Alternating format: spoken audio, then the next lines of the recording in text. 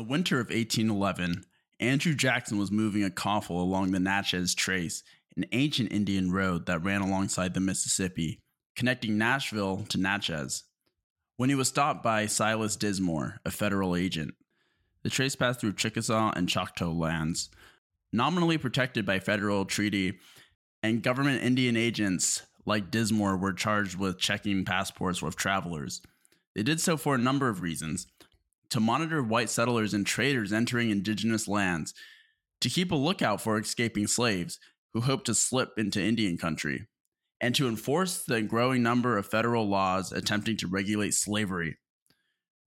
3 years earlier, Congress had banned the transatlantic slave trade, so the checkpoint was intended to ensure that the only chattel being moved along the road were bona fide slaves, either imported prior to 1808 or American-born.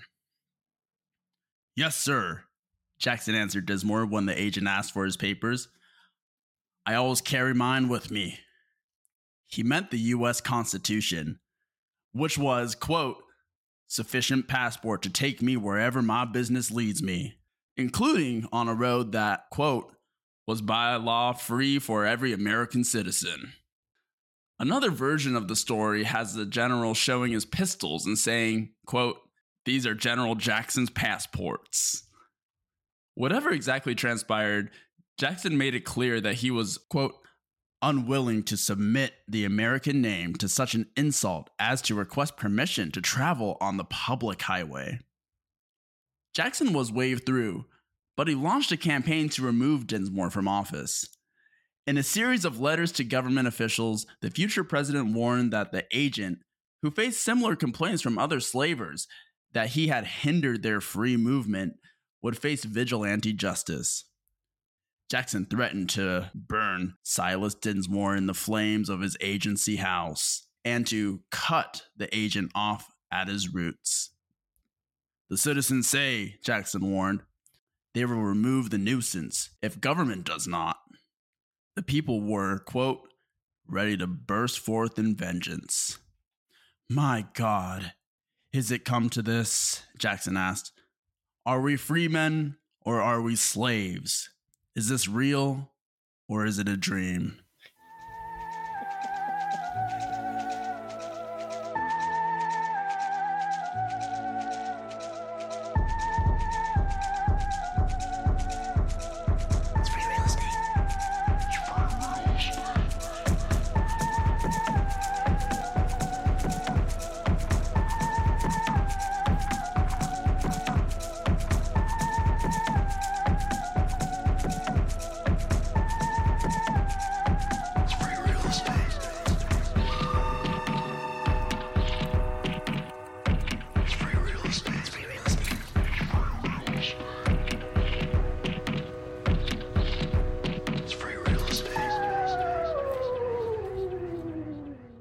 Welcome back to Ending the Myth, a podcast where we are working our way through Greg Grandin's 2019 book, The End of the Myth, as a survey of American history, as well as a way to plumb the depths of spiritual, cultural, and intellectual abyss that is what makes America a truly exceptional country. I'm Brian. And I'm Munya. And Munya, sometimes there's a man. Sometimes there's a man. Indeed.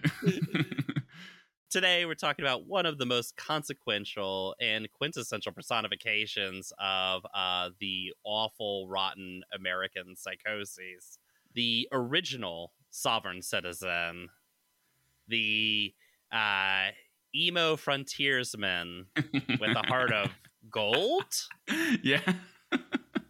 The man on the $20 bill, our seventh president, bloody Andrew Jackson. Why don't you just shoot me in the head? Cause you know I'd be better off dead. If there's really no place in America for celebrity in the first rank. Ladies and gentlemen, Governor Andrew Jackson! Yeah! That's right, motherfuckers! Jackson's back. Oh, 1, 2, 3. John Adams tried to be an American Idol. Jefferson tried to be a rock star. Madison tried to make a presidency vital. James Monroe was a douchebag. The story always ends the same. It's hard to handle all that fame. You don't really have it in ya. Oh, oh, oh. Yo, imagine learning about Andrew Jackson through that musical. Yeah, unfortunately for you, listener, both of me and Mudia learned about the musical, the rock emo musical Bloody Bloody Andrew Jackson this morning. Yeah, we do very deep research. We don't just read historical and primary text. We also have to suffer through forgotten Broadway musical Bloody Bloody Andrew Jackson. I actually consider that musical a primary text. So. Yeah. But I do love that story, which is from Greg Grandin's book, obviously, that you read at the beginning of the show. I reading that in the book, which I was like, he literally was the first sovereign citizen. Literally. He's the YouTube guy who's like, oh, look, the next time you're pulled over by cops, don't even roll down your window. So the DA is the one that stated on page 19 that speeding in and of itself is not a crime. Sir, I need it to is see your not driver's illegal. license and proof- Just put a note that says they are not following admiralty law, so you have no compunction to obey them. And yeah. No, this MF has the GoPro and is like, am I being detained after yeah, he's my being detained guy. Oh my god. I always thought that was funny. I was always like, it must be nice to not fear death in that way. Exactly. But yeah. Little people know that whatever you think the law is, that is a spell that will make the police go away. Yeah, if you just right. wave it at them. They definitely aren't psychotic freaks with guns who really don't give a shit what you think about anything. That's for sure. Disregard for any laws or rules, or We're completely unbound by any laws, regulations, whatever, right? And only demand one thing, which is total obedience to them. yeah. Yeah, holy shit. So Andrew, I mean, what are the chances that any of those stories are true as far as what he said to the guy, but at the same time, very funny. Yeah, extremely funny. I mean, they have enough support to be put in the book, so yeah. Well, I mean, it's obviously what his fan base thought of him, which is is important and telling. But yeah, right. Holy shit. Well, Mudia, I mean, let's get into it. Why don't you give us a little bit of who is Andrew Jackson? Yeah, let's get into it. So, Andrew Jackson was born on March 15th, 1767, in the Waxhaws region of the Carolinas. His father, also named Andrew Jackson, and mother, Elizabeth Hutchinson, were Scottish-Irish colonists. His parents emigrated from Ulster, Ireland 2 years earlier. Okay, hold on.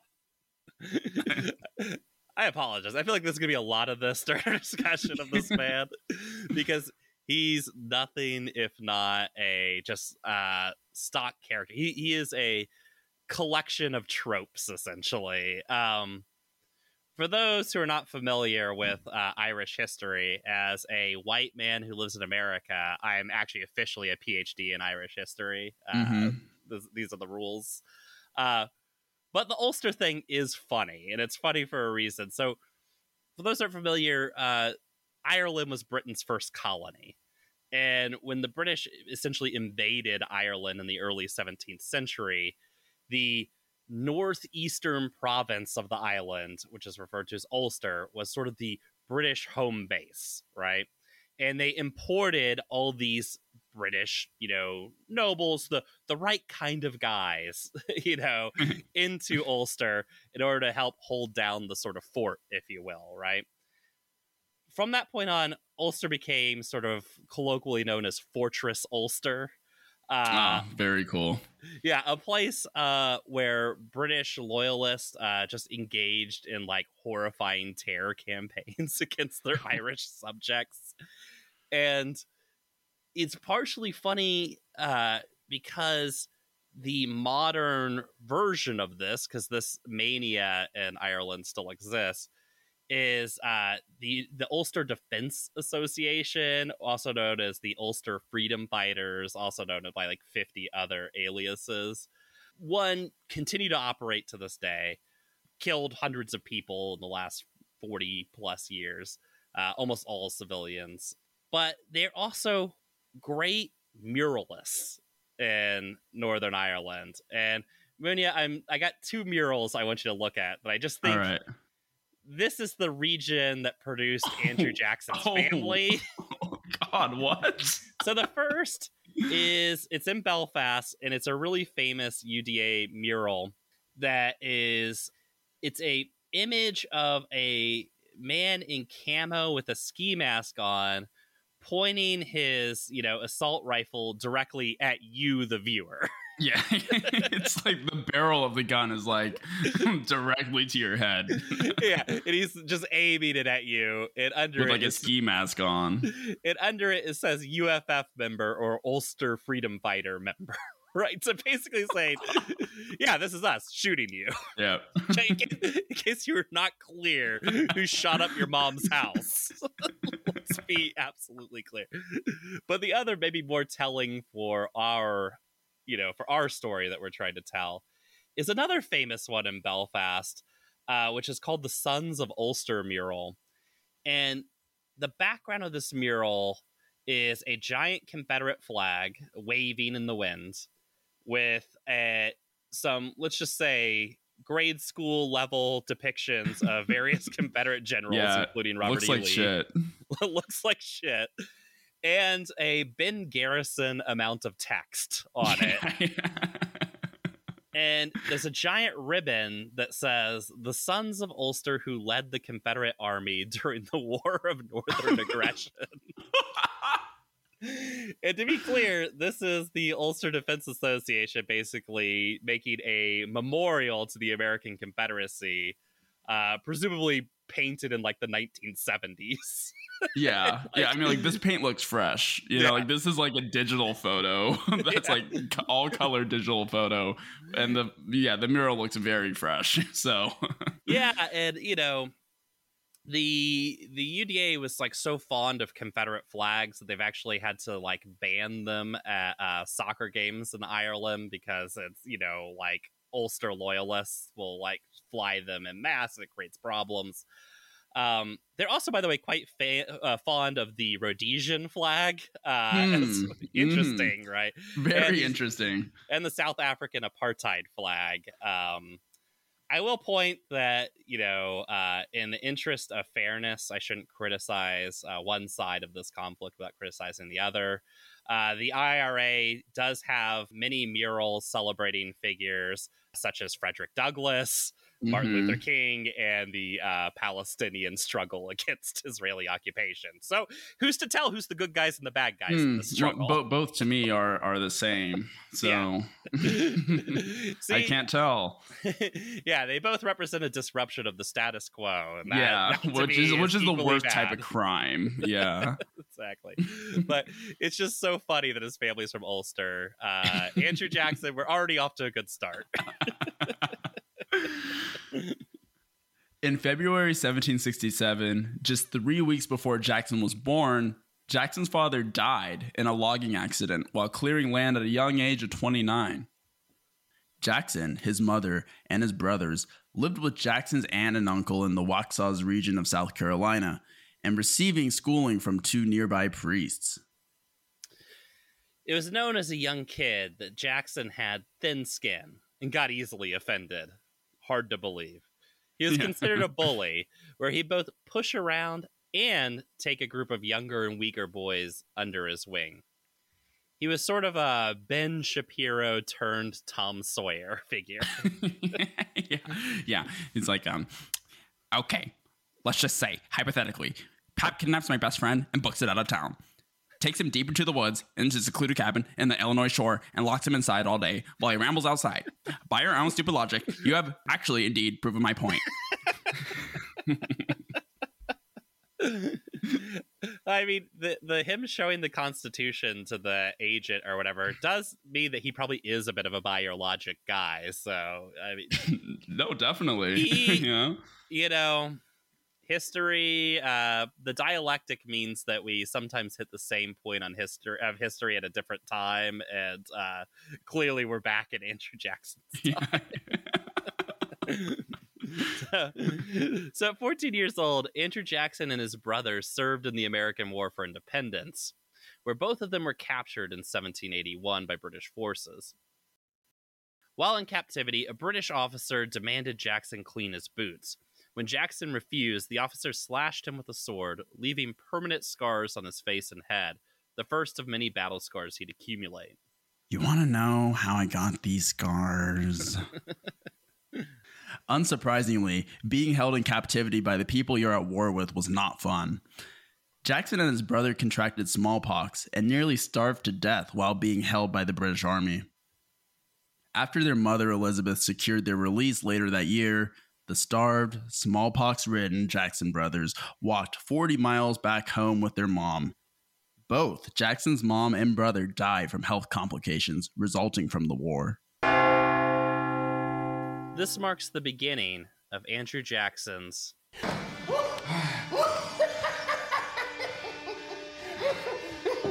origin story. Jackson moved down to the Western District of North Carolina, what is now known as Tennessee. He had grown wealthy as a lawyer, merchant, horse breeder, and planter. Once Tennessee became an official state in 1796, he became one of their first reps for the U.S. Congress, and later served as a U.S. Senator and then judge on the Tennessee Supreme Court. Damn, a true hustler. Yeah, Jackson was on his grind. During that point, what did I do? I did what I preached to all of you, which is I put in the work. I punted every leisure activity in my life. Nothing. No weekends. No vacations. Zero. Nothing. Nothing. All my high school friends, gone, because I wasn't around. All my college friends, post-college, gone. I'd see them a little bit. I love those guys, but gone. Girlfriends, nothing. All in. So what did I do? I worked. I worked to such an extreme level that when I push you on work, I don't even ask you to do 50% of what I did. He charged huge attorney fees for processing claims of land stolen from Native Americans. Jackson also profited enormously from slavery and slave trading, slowly leveraging his capital to eventually purchase 1,000 acres of cotton fields and 150 human slaves to work his plantation. Though we had a lot of U.S. presidents who owned slaves, Jackson was the only president, as far as we know, to have personally driven slave coffles. Coffles are a procession of enslaved people, often roped by the neck, marched from one place to another.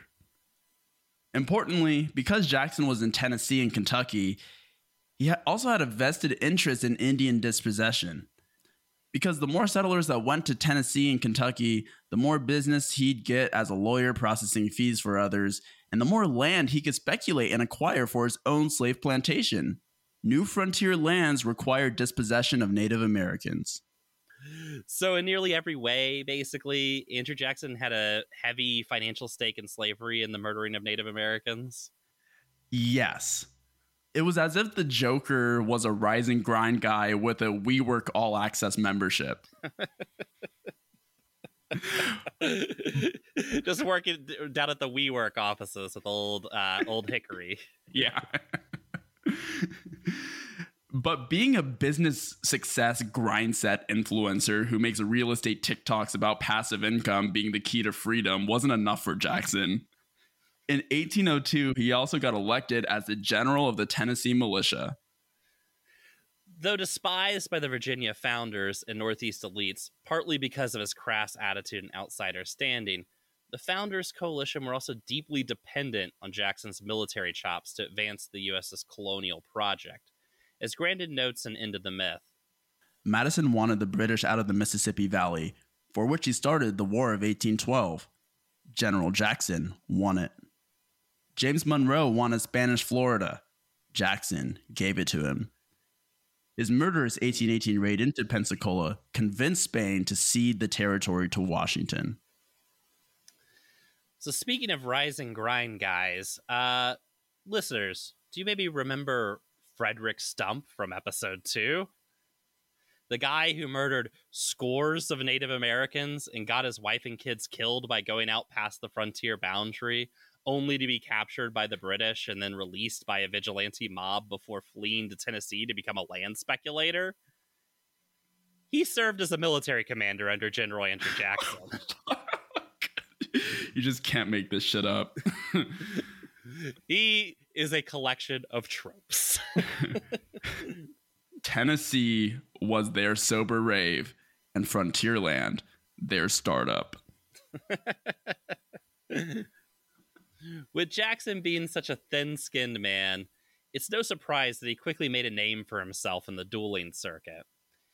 He was alleged to have participated in as many as 100 duels. Dueling was supposed to be a gentleman's game with implied rules and norms, but Jackson respected neither. To give himself an upper edge, Jackson, a lanky, skinny man to begin with, would show up drenched in oversized trench coats to further obfuscate his torso, as if he were rocking Rick Owens and Soho Winners. He would also stand at an angle rather than square, giving his dueling opponent a slimmer target to shoot at.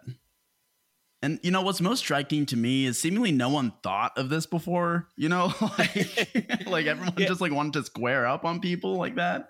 Yeah, I guess, you know, from our perspective today, it's a little weird to consider, but particularly in the South, lining up and shooting your best friend or whatever was considered a real gentleman's sport. And of course, because they saw themselves as these little aristocrats, they all thought there were rules to this. Andrew Jackson was the first person that was like, but what if I wanted to survive the duel? Then what would I do? And to be fair, this was like, he basically invented the nuclear bomb and dueling. Right. Andrew Jackson's like the person that runs that like cheap play in Madden, like the play action, like or triple option, you know, or like you just like can like never defend against it, and he just keeps on doing it. Like, yeah, he'll win, piss everyone off, but he does win the game. Well, you know, I mean, I like that nobody else thought to just like go one step further and just cheat more, you know, like right. Maybe when walking backwards, just shoot him while his back's turned to you, the smart way to duel. Or just the second you grab your gun out of the box, just shoot him. Like, sure. Like, seriously. When you're like 2 feet away and you're definitely going to hit him. But yeah, it's very funny. And like to give people an idea of how, like what an epidemic dueling was at the time. I think it was in the 1820s. The U.S. Congress, which of course like rules over Washington D.C. as a city as well, basically had to ban dueling within the city limits because there was so much dueling between Congress members. Members of Congress just shooting each other. Yeah, this gives you an idea of the intelligence level of your average 19th century politician. But yeah, they quickly just found a hill outside of the city, and that became just the unofficial official dueling location. But yeah, they felt they had to act because there was so much dueling happening. So infamously in 1806, just 2 years after disgraced Vice President Aaron Burr murdered Alexander Hamilton in a duel, Andrew Jackson dueled Charles Dickinson. No, not that Charles Dickinson.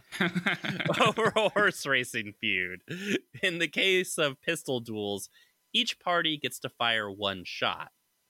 Jackson let Dickinson shoot first with hopes that he would miss, so Jackson would get a clean shot at him. Instead, Jackson got shot in the chest. While in obvious pain from getting clapped by the burner, Jackson stayed standing and still took his turn. Jackson's first shot misfired, which should have meant the duel was over. Like, he took his shot and he missed. But in a breach of dueling etiquette, Jackson recocked his gun and shot again, this time murdering Dickinson. It truly was the best of times and then the worst of times. Oh my god. Oh my god, I'm totally fine. I'm thinking Dickens. Oh my god. Leave it in. I don't give a shit.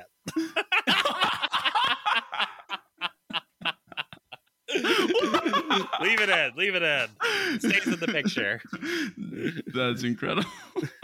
Can you just imagine just like Andrew Jackson shot Charles Dickens. it's like fuck that book. The bullet would be lodged into Jackson's chest for the remainder of his life. Predictably, this murder sparked outrage in the local community, forging his reputation as a violent, vengeful man, temporarily moving him to the fringes. Ironically, this reputation not only didn't stop him from ascending all the way to win the presidency, it might have even helped him get there.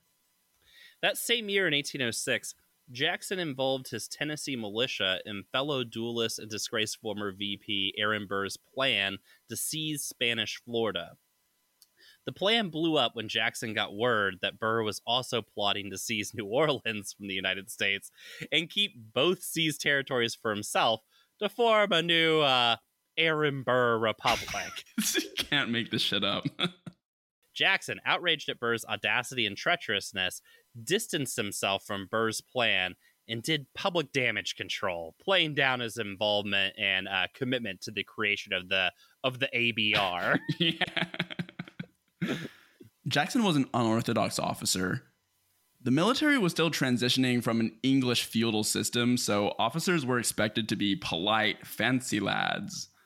Jackson, with his nouveau riche money and joker-fied worldview, was ruthless and would do anything to get ahead. In the 19th century, military competence was in short supply. Just see Robert E. Lee staring at a fortified hill with entrenched troops and saying, line all our soldiers up in a line and slowly walk towards it. Let's see what happens. Genius. But Jackson was sophisticated and strategic. He was sort of like the Mountain and the Hound in Game of Thrones, all right? He's the murderer you need if you actually want to win a war. But you don't really want to invite him over to dinner or anything. Yeah, you don't want to, the parents don't want to meet him, You don't. That's not the type of person you take home to your mom. Yeah. He was not a West Point gentleman, to be sure. Jackson ruthlessly lusted for westward expansion, and that expansion required violently murdering and displacing existing native communities. Grandin writes of Jackson in October of 1812. Tennessee's state legislature ordered the creation of a, quote, sufficient force to exterminate the Creek Nation. Jackson, in charge of the West Tennessee militia, complied. The white settlers around Nashville had been in a low-intensity war with the Creeks for years. Leaders like Jackson had complained continually of federal inaction, of temporizing when it came to punishing the Creeks for raids on white communities. Jackson instructed his men, including Stump and his sons, to, quote, pant with vengeance and turn themselves into engines of destruction. Jackson laid waste to Creek villages and declared himself justifiable. He threatened to continue burning houses, killing warriors, mutilating their bodies. He had ordered his men to cut the noses off of the Indian corpses so as to more easily tally the dead, and enslaving their wives and children, quote, until I do obtain a surrender.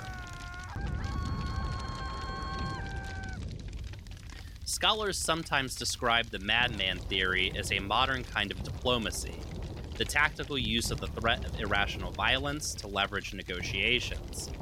But Jackson in the 1810s warned one indigenous group after another that they would be hunted to extinction if they didn't agree to terms. Quote, fire shall consume their towns and villages, he told Native Americans considering supporting the Creeks, and their land shall be divided among the whites. Jackson kept the skulls of Indians he killed as trophies, and his soldiers cut long strips of skin from their victims to use as bridle reins. Terrorize, bribe, legalize. Jackson used that sequence, threaten death, pay off those tribal leaders who could be paid off to break unified resistance, and then formalize the arrangement with a treaty to propel himself into the presidency. Andrew Jackson ran for president and won against John Quincy Adams, the incumbent, who opposed slavery, opposed dispossession of Native Americans, opposed a war with Mexico, but still favored westward expansion. Adams' views were directly contradictory. as successful expansion west requires the very things he opposed. Adams had a different idea of how westward expansion, without those distasteful things like slavery and genocide, could work. Quote, "The United States was destined by God and nature to be coexistive with the North American continent." Adams' presidency exposed the contradiction between the Enlightenment morality espoused in Boston salons around the inherent dignity and equality of man and the American political economic project that created those fortunes in the first place. In short, Adams wanted to continue expansion without having to feel like a hypocrite, without having to feel bad about it. Jackson presented a different option. Populism, yeah, yeah. Populism, yeah, yeah. Populism, yeah, yeah. Populism, yeah, yeah. This is the age of Jackson. Jackson ran what many historians consider the first modern campaign, where he actually went on a roadshow and talked to voters directly. Prior to this, candidates for president would campaign via formal letters, usually written by a third party on their behalf, that they sent to influential politicians and citizens as well as state electors. To attempt to directly appeal to voters, who the founders referred to as, quote, the great beast, and created the Electoral College to tame, was seen as unseemly. Jackson's campaigning predictably angered America's Revolutionary War aristocracy, who viewed democracy leveraged on that scale to be a threat to the Republic. The Jacksonians had a simpler solution. As Grandin notes, Jackson aligned theory or desire with action. Remove Indians, wage war on Mexico, and defend and extend slavery. In short, Jackson was not going to hide in a Boston salon. He fully embraced the American project. Void of contradiction and full of conviction, the Jacksonians won. Historian Charles Sellers describes the victory. Jacksonians hailed the, quote, triumph of the great principle of self-government over the intrigues of aristocracy as ushering the democratic millennium. Jubilant multitudes turned out in homage along the hero's route to Washington and, quote, like the inundation of the northern barbarians into Rome, flooded the capital from 500 miles around for his inauguration. Quote, they really seem to think, marveled Daniel Webster, that the country is rescued from some dreadful danger. Huzzahs from 15,000 throats drowned out from the new president's inaugural promise of vaguely specified reform.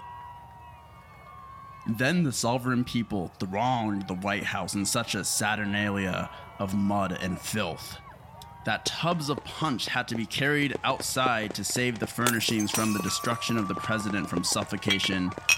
To Justice Joseph's story, quote, the reign of King Mob seemed triumphant. Jackson's inauguration party was the Whigs' worst nightmare. His journey from Nashville to Washington took 3 weeks, and everywhere along the route he was greeted by large crowds. At Pittsburgh, where he switched from steamboat to carriage, the crowd was so great that it took him nearly an hour to make his way from the dock to his hotel, a mere quarter-mile away. The White House was woefully unprepared for the amount of people who showed up, ending in a near Fire Festival situation. They just couldn't physically fit that many people on the island. The event's co-founder is facing up to 20 years in prison. If you had thousands of dollars to go on a trip to see Blink-182, that's on you. That is Darwinism at its finest. Okay, it wasn't like Firefest bad, but I mean, still. Yeah. Jackson brought his predominantly white male horde into the White House for the inaugural reception. Approximately 21,000 people came to see his swearing in. Some might say they stormed the Capitol, but in a I'm happy with the election outcome type of way. The large attendance is extra significant since this took place in 1829. Most were not even able to hear the inaugural address. We forget, microphones weren't a thing yet. Right. They were just there for the love of the game and their big, lanky, joker-fied boy, Andrew Jackson. Jackson got pressed with his back to a wall until his people were able to get him away from his oinking hogs, and then he was guided back to his hotel. The sheer number of people inside the White House led to collisions with furniture and food. From Grandin's End of the Myth. A proletarian orgy was how one writer later recalled the scene at Jackson's inauguration, as the president's crude supporters, quote, descended upon the city like a great swarm of locusts, by a stagecoach, cart, and wagon, on horseback and on foot.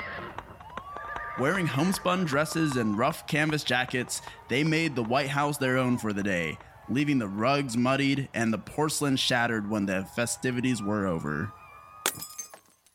Jackson's presidency empowered and emboldened white American men like never before. His election came at a consequential and rapidly changing time in America.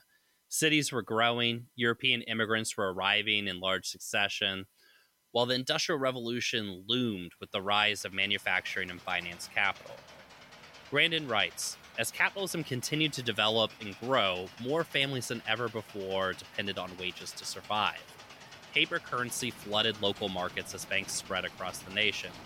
Personal debt grew and rent increased.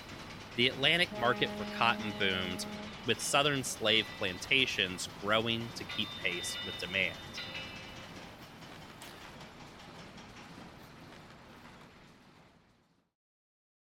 Amid these rapid social and economic changes, many of which were a direct result of capitalism, you would think a candidate could rally popular support in a more socialist or at least social democratic way, pointing out capitalism was turning people who used to be employers, unemployed, or self-employed into wage workers, otherwise known as employees. This is a phenomenon of capitalism Karl Marx later called proletarianization.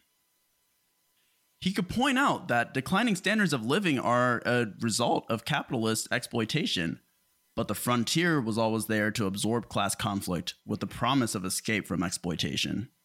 True freedom was always to be found just a little further to the west. As capitalism was driving the proletarianization of white workers, the wealthy Whig circles, as the well-heeled opponents of Jackson were called, were worried that the extension of democracy to the white male working class would backfire, as the workers might turn out to be, quote, coonskin Jacobins. Quote, the hobgoblin of Caesarism haunted universal imagination, as one writer described the terror that pervaded Whig circles. Jackson is the last person who would be interested in a popular labor revolution, but growing resentment among voters still loomed. Jackson promised his supporters to take the country back in a direction of primitive simplicity, take them back to the good old days. According to Jackson, it wasn't capitalism that was making their lives miserable and their standards of living decline. The root of the problem was actually the government. The government. From Grandin. The federal government, Jackson said, should be limited to a general superintending power, prohibited from restricting human liberty, and used only to enforce human rights, chief among them free enterprise and property rights, including the right to own human beings as property. Washington's duties should be plain. Its machinery should be so simple and economical as scarcely to be felt. Jackson often used the image of a stripped-down machine, reduced to minimum operations, to describe what should be the proper, limited relationship of the federal government. Quote, that simple machine which the Constitution created, to the individual states. This libertarian, hyper-Jeffersonian idea formed into what we can call a cult of Jacksonianism. The anti-government free enterprise ideas of Jacksonianism were used to forestall the obvious and growing demand of ending the institution of chattel slavery. Jacksonians got some demands like the extension of the vote and the end of debtors' prison, but Jacksonianism acted as a safety release valve on its own, violently harnessing white grievance outward onto black slaves and Native Americans, rather than class war upwards. perpetuating a racial hierarchy and horizontal class conflict between black chattel slaves and white wage laborers against each other was essential to maintaining the status quo, one that slaveholders like Jackson had a vested interest in maintaining. Jackson was the culmination of a new, insurgent American ruling class. Northern Whig elites did not want to observe or acknowledge the violence and misery required to produce their passive income streams. In contrast, Jacksonians comprised the foot soldiers of capital, militiamen, and entrepreneurial frontiersmen, all who had a more direct experience in enforcing oppression. Jacksonians had an unflinchingly realistic view of what was needed for the system of capitalism to work. Labor, on the other hand, sold on the pervasive idea that they could escape declining living standards with deceiving promises of obtaining free land in the West, saw their class position as only temporary. Wage workers believed they didn't need to care about their labor conditions in the present when they were promised to be rich in the future. These delusions caused by myth-making from the American ruling class stifled any solidarity between fellow workers. In short, America's working class was not class conscious. Andrew Jackson figured out a way to synthesize Jefferson's vision of a simple yeoman farmer, the only truly free citizen, with capitalism's rapacious need for expansion and exploitation. Capital looked itself in the mirror, stared into its eyes, saw the belly of the beast for what it was, and decided it liked what it saw. No longer was there tacit shame in enforcement of racial and class hierarchy, or in the frontier violence on native peoples to more efficiently extract surplus value. Only pride. There was no longer delusion or contradiction of the realities capital required to grow. Jacksonianism marks the moment capital became class conscious. Within Jackson's synthesis of the free yeoman farmer and capital's need for expansion, he created the frontiersman, a particular brand of American psychopath. It's important to remember that at the heart of the Jacksonian Revolution always laid Indian removal. The demand to remove Creek and Cherokee people from Georgia had dominated the presidency of John Quincy Adams. Plans for removal, drafted by a deeply conflicted cabinet, were voted down by a bitterly divided Congress. The removal of the Creek and Cherokee would require the abrogation of an 1802 treaty signed by the federal government. Some in Congress worried that such an act could be blocked by the courts. Others worried that it would make offering similar treaties to Native Americans again in the future impossible. In 1823, the Supreme Court handed down a critical ruling in the case of Johnson v. McIntosh. In his opinion, Chief Justice John Marshall ruled that indigenous people had an inalienable right to title for the land that they were on, meaning that private citizens cannot purchase or otherwise obtain Indian land for the purpose of evicting the inhabitants.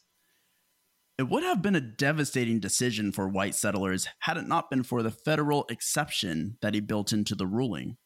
Harsha Walia notes, quote, Chief Justice John Marshall wrote that, quote, the principle of discovery gave European nations an absolute right to New World lands. This principle of discovery gave Europeans the right to radical title over lands that they discovered, meaning that by settling in the land, Europeans had gained the legal title to that land. Those indigenous people that remained after discovery, having not apparently discovered the land themselves, would maintain a legacy title to the land that they are on granted by the settling authority. In short, the federal government maintained the sole right to negotiate and manage the title to Indian land. This decision was an open invitation to steamroll native treaty rights. All it required was an executive with the will to do so. From historian Reginald Horseman, quote, the election of Andrew Jackson in 1828 sealed the fate of the Southern Indians. Since 1814, Jackson had been anxious to clear the Indians from the Southern states. As president, he made it known through Secretary of War John Eaton that he would no longer protect the Indians against the Southern states who wanted their lands. Georgia, Alabama, Mississippi, and Tennessee had all given Jackson crushing popular majorities in the 1828 election. Once Jackson was elected, the southern states could extend their jurisdiction over the Indian lands within their borders.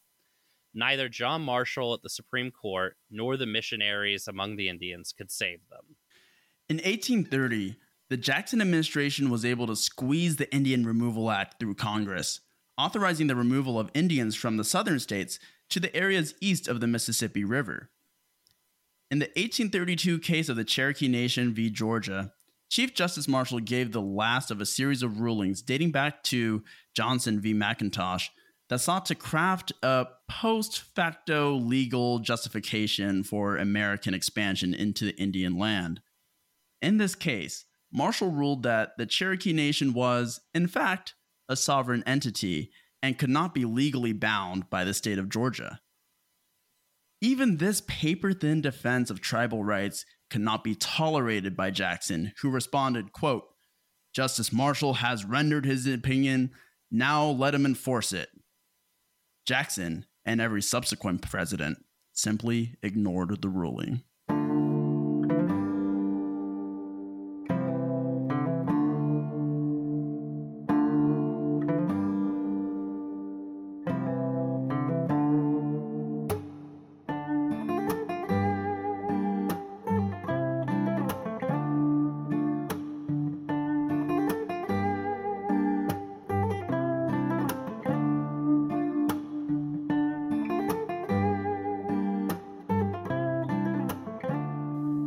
Oh shit, you can do that with the Supreme Court? Just tell them to eat shit? You could just say fuck off. Interesting. Wow. Interesting how you can always do that in the service of some interests, but never in others. Yeah. Weird. Huh. Weird. During his second annual message to the nation in December of 1830, Jackson stated, quote, "What good man would prefer a country covered with forests and ranged by a few thousand savages to our extensive republic, studded with cities, towns, and prosperous farms, embellished with all the improvements which art can devise or industry execute, occupied by more than 12 million happy people, and filled with all the blessings of liberty, civilization, and religion?" Congressman Richard Wilde of Georgia was more to the point. "What is history but the obituary of nations? Should the United States check the course of human happiness, obstruct the march of science, stay the works of art, and stop the arm of industry, because they will efface in their progress the wigwam of the red hunter, and put out forever the council fire of his tribe?" In all, 60,000 people were moved west of the Mississippi under the auspices of the Indian Removal Act in what became known as the Trail of Tears. 1 in 5 would die on the journey. It was, in short, an act of genocide. Now, nice to see that politicians have always believed in science. Yeah, I mean, finally, someone's listening to the scientists. Yeah. But we do sort of begin to see the creation of not just the concept of race, which we've talked about in previous episodes, but a racial narrative, right? Of a conquering, white race taking over the land. Now, this time, slightly more complicated because white meant 2 regions of England. Yeah, right. but yeah, there wasn't the BIPOCs yet. The Black Italian people of color. Yeah. Yeah. Italians did not quite yet join the white race, but but it is this interesting development. And I think that one of the things that we want to sort of talk about here is that Jackson is this sort of complicated figure. On one hand, in the social media climate, you might want to say he's based, and that it's funny that he decided to stand sideways in duels to shoot other rich people. On one hand, funny. Valid, yeah. On the other hand, he is a soulless fucking monster who pushed American expansion west in the most disgusting ways possible. But I think that his legacy is even more complicated than that. Now, with the election of Trump, obviously there was a lot of discussion of Andrew Jackson, a lot of editorial space wasted on Andrew Jackson. There was the idea of, He represented the dangers of populism, a cautionary tale of, this is what happens when the rabble rules. I think that's literally not actually what happened. Yeah, I agree. And what we tried to cover above, Andrew Jackson, for all his horrifying reality, is just a man. Yeah. What he represents is the forward march of American capitalism. Everything he did was at the request of American capital. Everything he did was in service of American capitalism. There were larger forces at play demanding westward expansion. Those forces were going to demand the eradication of Indians based off of things we've talked about before, like fear that Indians would cause slave revolts and things like that. The fact that Jackson was able to, launch a popular campaign is more a result of what you had discussed earlier, Munya, very eloquently, which is the capitalist class had become conscious in that moment, had seen the, ball and decided to grip it, whereas the working class was not conscious and could be easily divided. The working class had a carrot dangling over a stick, and they were running towards it the whole time. Exactly. They could be divided with treats. Yeah. And I think a lot of the stuff about Andrew Jackson and populism really roots itself in the Whig fear going all the way back to the founding of the country of the rabble, right? A fear of the working class, a fear of, not having elites in control at all times. This explains the continued obsession with his first inauguration in the party. I have a Texas high school history textbook for early colonial period through Reconstruction. I'm sure it's very, very normal stuff in there. Very illuminating material. And the funny thing is there's mainly just nothing in there. It's just blank space and pictures. My type of book. Yeah, and basically Andrew Jackson, Andrew Jackson's presidency, I hope that we've gotten across in this episode, is very important, right, in the history of America. It's a very important period in the history of America. It has one page in this history textbook. And that one page dedicates a significant amount of room of the 15 sentences, essentially, they dedicate to Andrew Jackson's presidency. At least 6 of them are about this inauguration. Yeah, it's ridiculous, right? And again, I think it represents this sort of fear of the rabble, right? Fear of the masses that's inherent in a system of capitalism where elites do rule and see their rule as legitimate. Yeah, no, I do completely agree with that, Brian. And I also really think that the creation of racialized capitalism created the conditions like Jackson and Jacksonianism to even happen in the first place. And both of those two things have to be present and taught and learned by everyone involved who are subjects in order for Jackson to rise and Jacksonianism to happen. If proletarianization wasn't a thing, then under capitalism, then the animosity wouldn't have been as high, and there wouldn't be, Jackson as a quote unquote populist maybe wouldn't have been able to thrive. And it reminds me of what Frantz Fanon said about how oppressors can create an elite amongst the oppressed to become their surrogate oppressors. This happens in colonialism, whether it's the colonization of America. It happens in more 20th century colonialism, especially with racial oppression, creating an elite amongst the oppressed to become their surrogate oppressors. And he touched on this in The Wretched of the Earth.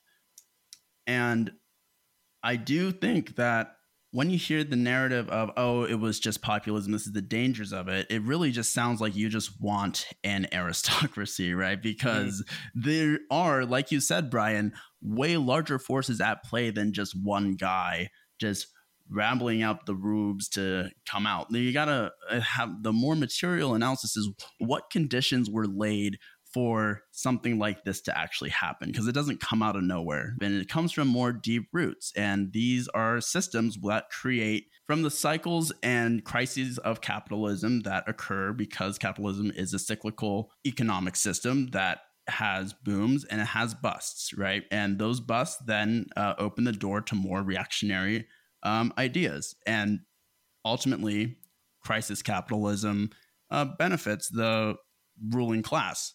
So essentially, we are seeing right now in a change and in a sort of crisis of capitalism, a new ruling class rising up, while the working class getting pitted against each other because of genuine grievances, right? But now you have like racism, which is taught. It's not an inherent thing. They had to teach this to people that these white people, they're special.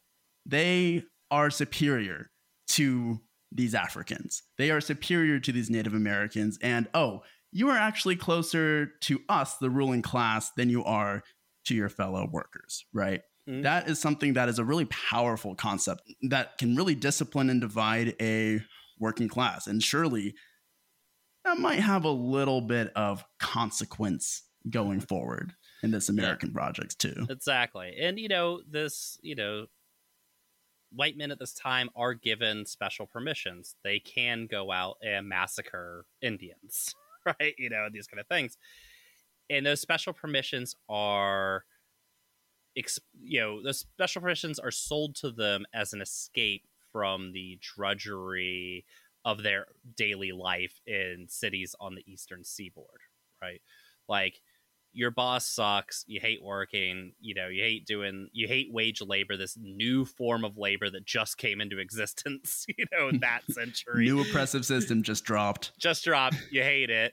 Well, here's an escape, but on your way out there, I'm afraid there's some things we're going to need you to do for us, and that's going to be bludgeon a bunch of people to death. Now, I think the key here in not getting lost, I'm Khrushchev and I'm banging my shoe on the table, yelling, base and superstructure, remember which is which.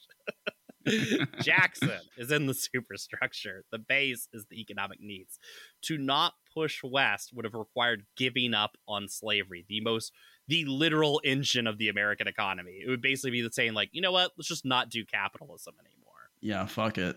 Yeah, which if you think that the capitalist class thought that was an option in 1830, I don't know. Yeah.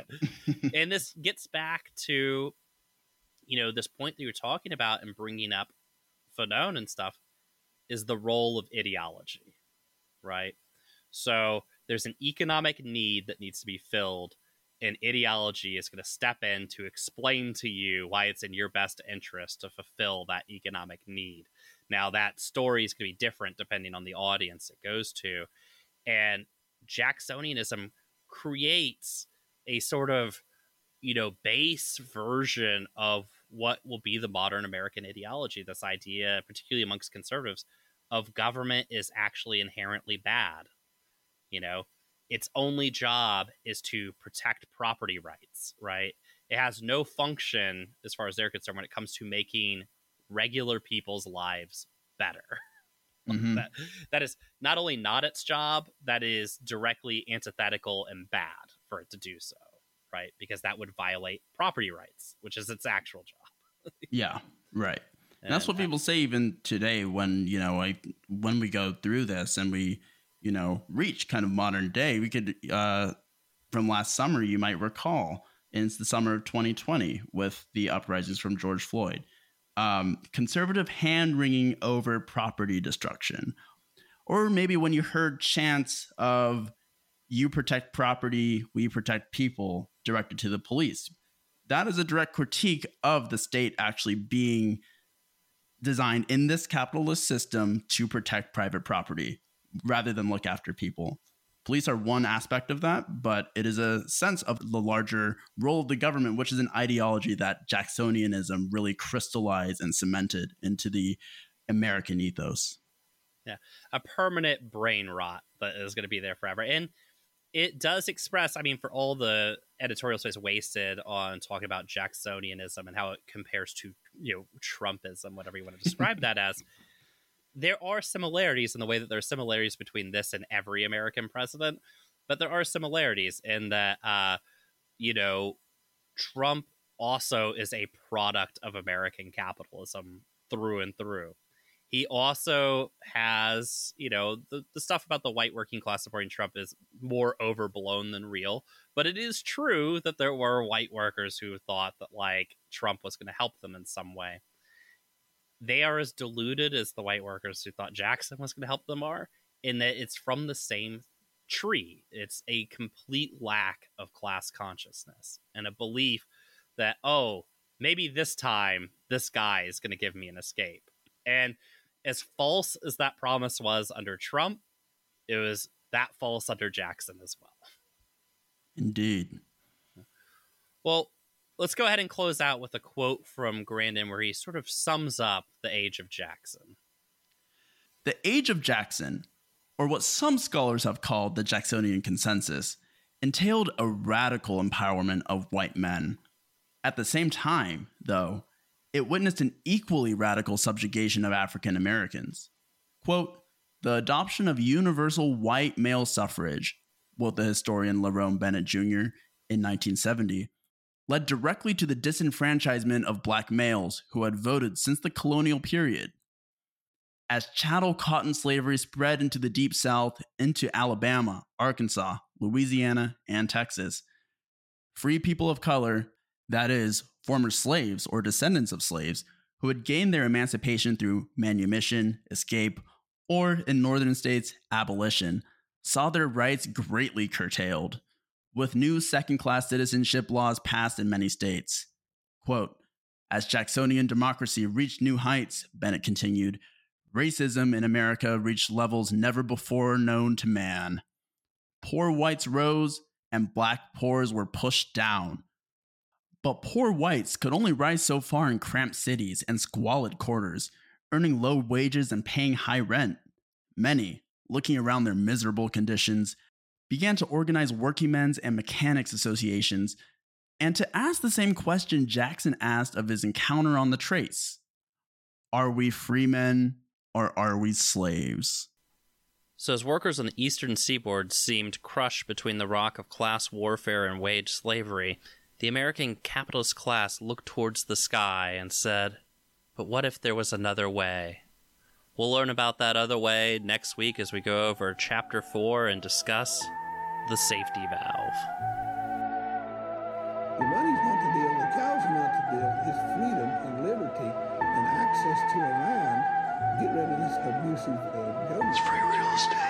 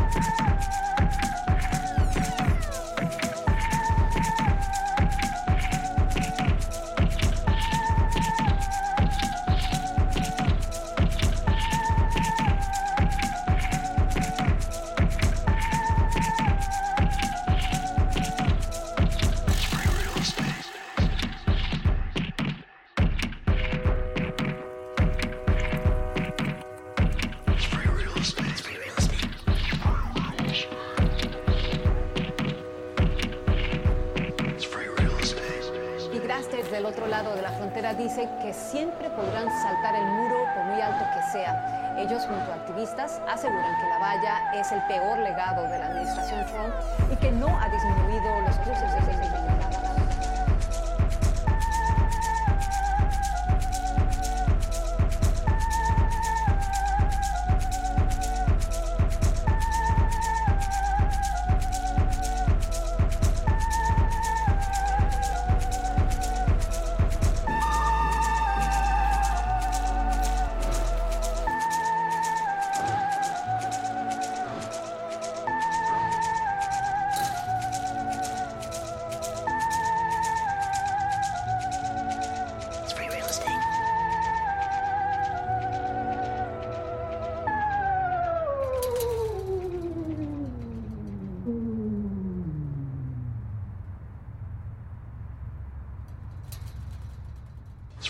estate.